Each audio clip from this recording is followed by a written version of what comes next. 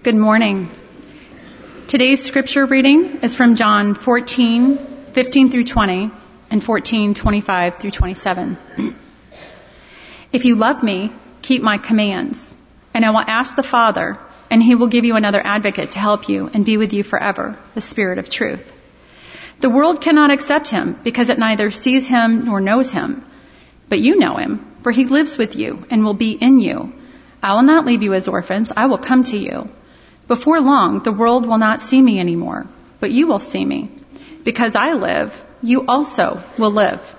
On that day, you will realize that I am in my Father, and you are in me, and I am in you. All this I have spoken while still with you. But the Advocate, the Holy Spirit, whom the Father will send in my name, will teach you all the things and will remind you of everything that I have said to you. Peace I leave with you. My peace I give you. I do not give to you as the world gives. Do not let your hearts be troubled, and do not be afraid.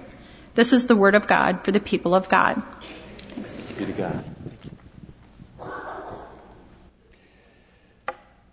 Well, spring is here, in spite of the weather this morning. Spring is here, and I love springtime, don't you? It's one of my favorite times of the year.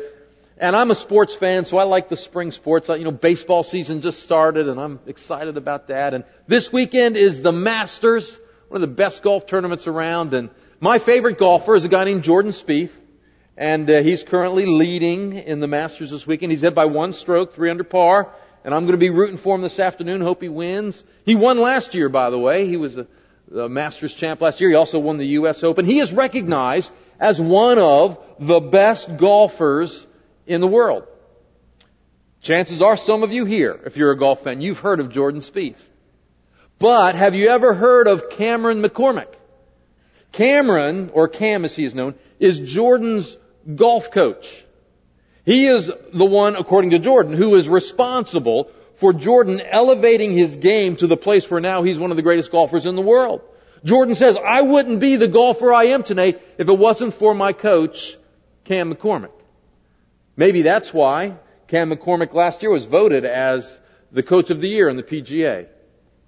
When I was reading an article about Cam and his relationship with Jordan and other golfers who he's coached, I kind of wondered to myself, why does somebody like Jordan Spieth, one of the greatest golfers in the world, why would somebody like that need a coach? I mean, he's the best there is. What can a coach teach him? Why isn't Jordan just coaching everybody else? And then as I began to read and as I began to reflect, I realized, you know what? All of the great athletes have coaches.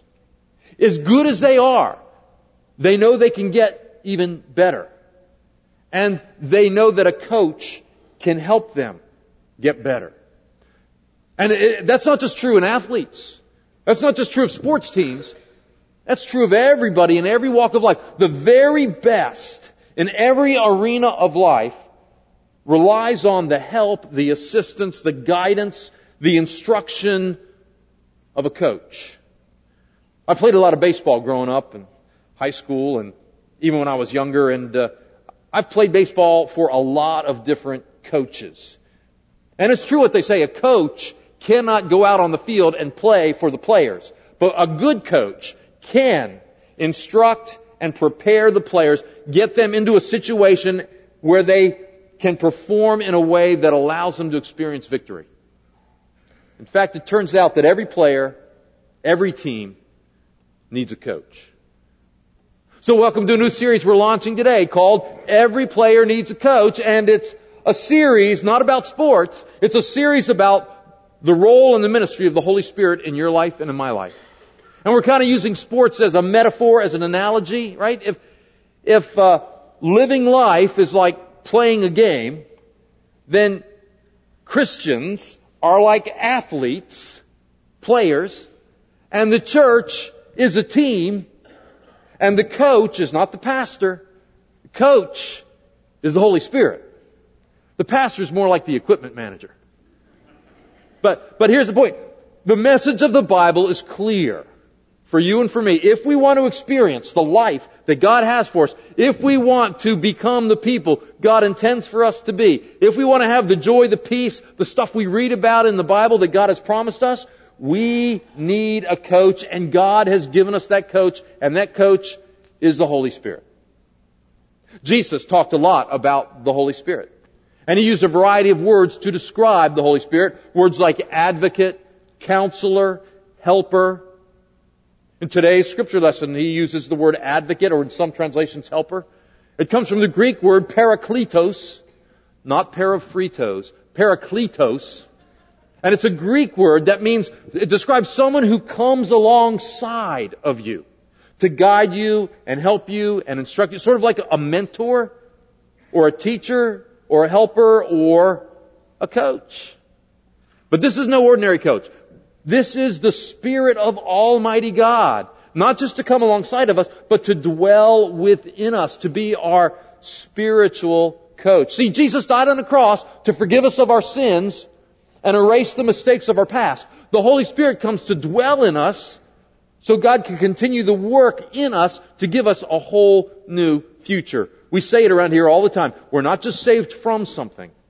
We're saved for something, right? Jesus dying on the cross saves us from something. The Holy Spirit dwelling in us saves us for something. The work that God wants to do in your life and in my life. Right?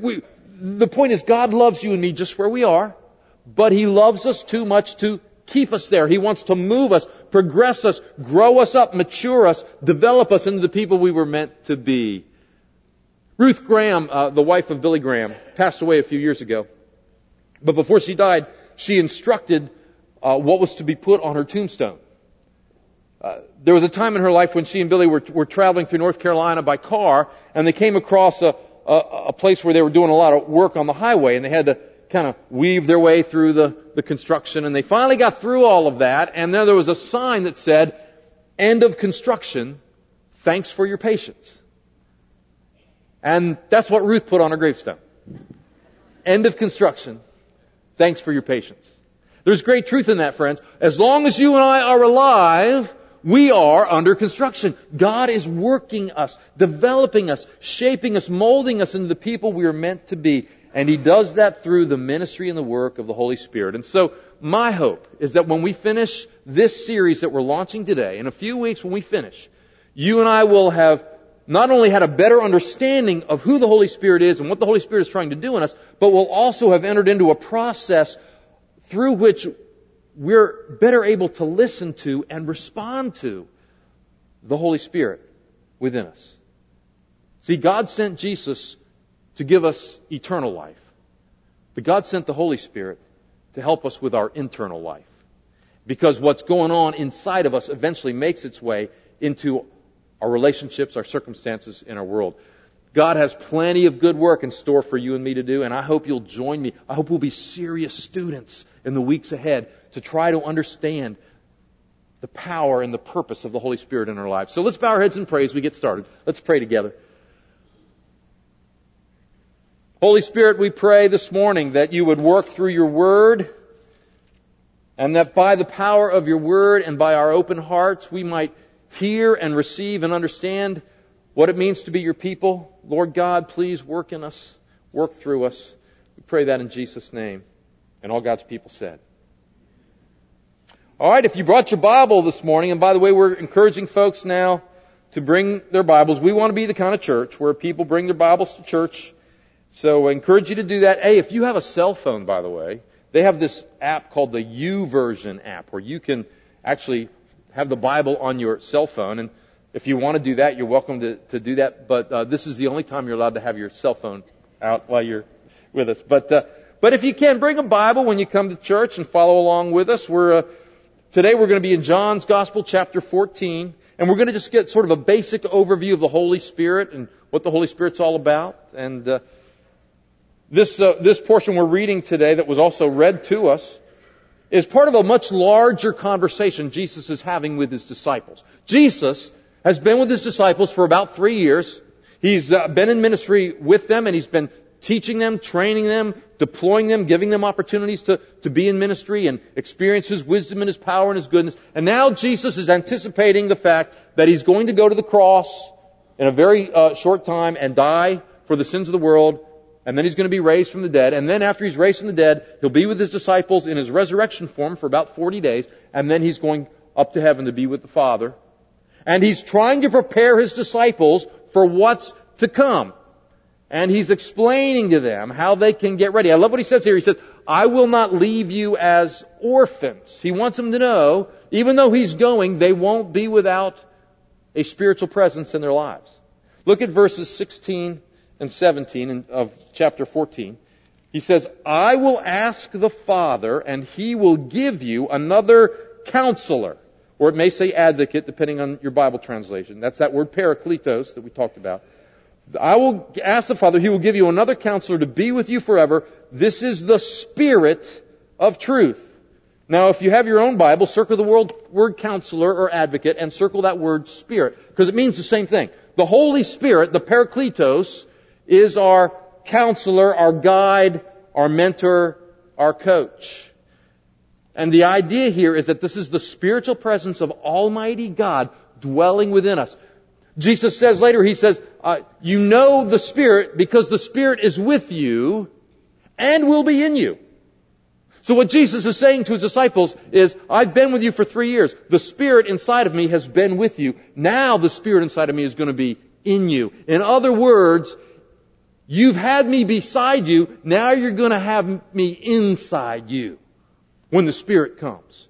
And the Spirit is going to be my Spirit dwelling within you to help you become the people you were meant to be. And He says, it's for your benefit that I go, because when I go, the Father will bring the Spirit. And when you read on in the book of Acts, you see that the Holy Spirit comes on the disciples. And then, as the disciples begin to proclaim the good news of Jesus and other people accept Jesus as their Lord and their Savior, the Holy Spirit comes into them and the church is born. Now, a couple of things we ought to note about the Holy Spirit. First of all, the Holy Spirit is not some kind of impersonal cosmic force. The Holy Spirit is a spiritual person with a personality, with thoughts and ideas and intentions. We have a personal God, don't we? Our God is not some ethereal life force. Our God is a person. Notice when Jesus talks about the Holy Spirit, He doesn't use the word it. He uses the word He and Him. It's not that the Holy Spirit is a man. It's that the Holy Spirit is a person. The same Spirit who was in the Father, the same Spirit in the Son is now going to be in believers, in you and me. And it's through that Holy Spirit that we are joined to God the Father and Jesus the Son. See, that's why Jesus says, I will be in you, you will be in me. I know hey, is this difficult to understand? Absolutely. Because we're talking about spiritual mystery here. And here's what you need to know about spiritual mystery. Spiritual mystery is not illogical, but it is beyond the bounds of human logic. We can't fully comprehend it. The Bible tells us that God's ways are not our ways. We can't fully understand what God is doing. We do the best we can. Christianity is not anti-intellectual. We're supposed to love God with all our heart, soul, mind, and strength. But there are times in our walk with the Lord that we get to these places where we can't fully understand intellectually. And when it comes to how the Holy Spirit is in us and Jesus is in us and God is in us and we're in God, that can be kind of hard to understand, can't it? But we dare not let what we can't fully understand prevent us from experiencing what God wants us to experience. Amen? Because here's the deal. There's two types of understanding. There's mental, logical, intellectual understanding, and then there's experiential understanding. And when it comes to understanding how the Holy Spirit can be in you and in me and we're in God, that is something we experience and begin to understand as a result of our experience. This is what Jesus is getting at when He says, if you abide in me, I will abide in you. This is what Jesus means when He's saying, behold, I stand at the door of your heart and I knock. And if you open the door and let me in, my Father and I will dwell with you. Now what the heck does that mean? How does Jesus enter into this fist-sized organ pumping blood in my chest? That's not what Jesus is talking about. He's using metaphorical language to describe or explain a spiritual reality that we can't fully understand, but we can come to experience. And yet at the same time, even though we can't fully understand it, there is something within us that knows there are spiritual realities all around us we can't fully understand. We see this in literature and in art and in music and in movies that often allude to the spiritual. Remember the Star Wars movies? Star Wars, they had this thing called what? the Force, right? Star Wars, that great trilogy. Actually, it's more than, how many? It's like 6 of these movies now. It's an ongoing story about a spiritual battle between good and evil. And the Force is this spirit, this unseen spirit. And it can be used for good, right? By the Jedi Knights who take the Force and use it for good. They let the Force work in them and through them to do good. But it has a dark side, and the Sith Lords use it, for evil purposes. See, we recognize there's spiritual reality all around us, but this is where it's not quite the same as the Holy Spirit. For one thing, in the movies, the Force is just this impersonal, nebulous spiritual power. In reality, the Holy Spirit is a person. We've already talked about that. But also, there's no dark side to the Holy Spirit. There's no dark side. There are spiritual forces of evil and wickedness, the Bible says, but the Holy Spirit is a holy Spirit. There's no evil or dark side to the Spirit. But, like the Force, if we want the Holy Spirit's power and goodness working in us, we have to rely upon that power. We have to learn to receive it and let it flow through us and guide us. And that's why the Bible uses descriptive terms like yielding to the Spirit, being baptized in the Spirit, being anointed in the Spirit, filled with the Spirit, led by the Spirit, keep in step with the Spirit. We're learning to use the Spirit and let the Spirit use us to do God's work in our lives and in our world. I think it was the second Star Wars movie, The Empire Strikes Back, came out in 1980. There was a particular scene in that movie where Luke Skywalker crashes his X-Wing fighter plane into the swamps of Dagobah. Remember that? And he goes there to meet Yoda. And so he meets Yoda, and Yoda tells him, well, hey, get your plane out of the swamp. And Luke doesn't know how to do that. And Yoda says, you've got the power, use your power. And Luke doesn't understand, and he tries, and he can't get the plane out. And then Yoda tries to explain to him, look, there's this power available to you that can let you do great things. And you remember Luke's response? He says, I can't believe it. And then Yoda says to him, that is why you fail. Friends, when it comes to the presence and the power of the Holy Spirit, we can't fully comprehend it, but we can experience it. And the beginning place to experience it in your life and my life is to believe that our loving Heavenly Father has given us a coach to help us experience the life and grow in the life that He has for us. Amen? So what exactly is the Holy Spirit trying to do in your life and in my life? If we've got this coach, what is the coach trying to do? Well, the coach is trying to help us grow up. Look at verse 26 of today's scripture lesson. Again, in John 14, verse 26. But the Counselor, the Holy Spirit, whom the Father will send in my name, will teach you all things and remind you of everything I have said to you. So circle those two words, teach and remind. That's one of the major ministries of the Holy Spirit in your life, to teach us and remind us. And really the reminding is part of the teaching, isn't it? Teaching is when you offer instruction, and reminding is when you reinforce that instruction. The Holy Spirit wants to teach us the truth about God and about life and about relationships and about who we are and who we can be. And then He wants to reinforce that by reminding us as we live out our lives. We need to be reminded a lot. Parents with children. Don't you know you have to remind your kids a lot of stuff you've already told them? You've already taught them, right? Yeah, over and over again, as part of being a parent, over and over again, we remind them of what we've told them. Clean your room. Do your homework. Brush your teeth. Stop poking the cat with a fork. All kinds of things. Say please and thank you. All kinds of basic types of instruction. My father's passed away 25 years ago, but I can still remember things he said to me over and over and over again when I was a kid and when I was a teenager. I had a curfew of 12 midnight when I was a teenager. Because my father would say over and over again, because I'd always try to push that curfew. You know what he'd always say? Nothing good happens after midnight. You be in this house, because nothing good happens. He's probably right about that. The other thing he used to always say to me, he'd say, you mess with the bull, you're going to get the horn. And that was his way of telling me, hey, actions have consequences. Choices bring about responses. And if you're going to make foolish choices, you're going to experience the pain of those choices. You mess with the bull, you get the horn. Now, he said that over and over and over again because I was a slow learner. But it was to teach me. And still today, every now and then, I find myself, you know what? You mess with the bull, you're going to get the horn.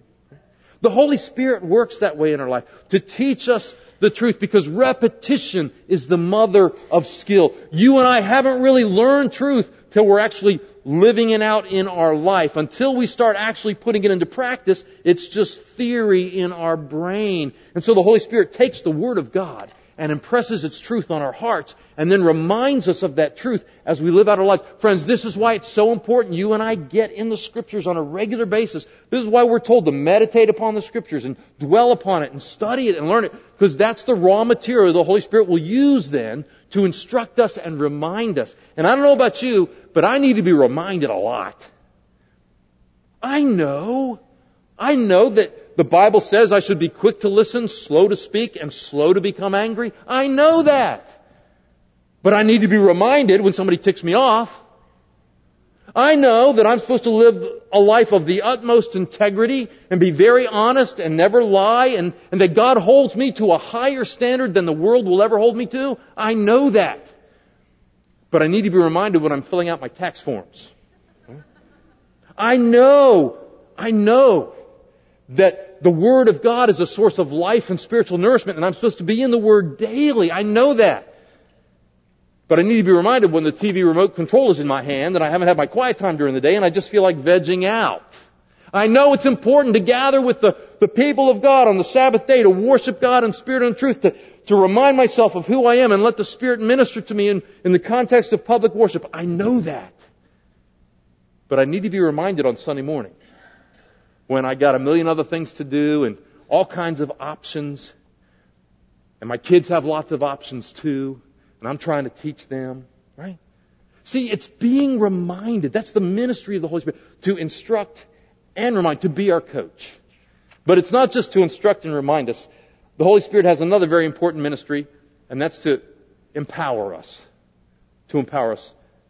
In Acts chapter 1, verse 8, the Holy Spirit, we're told by Jesus, He's talking to His disciples, He says, you will receive what?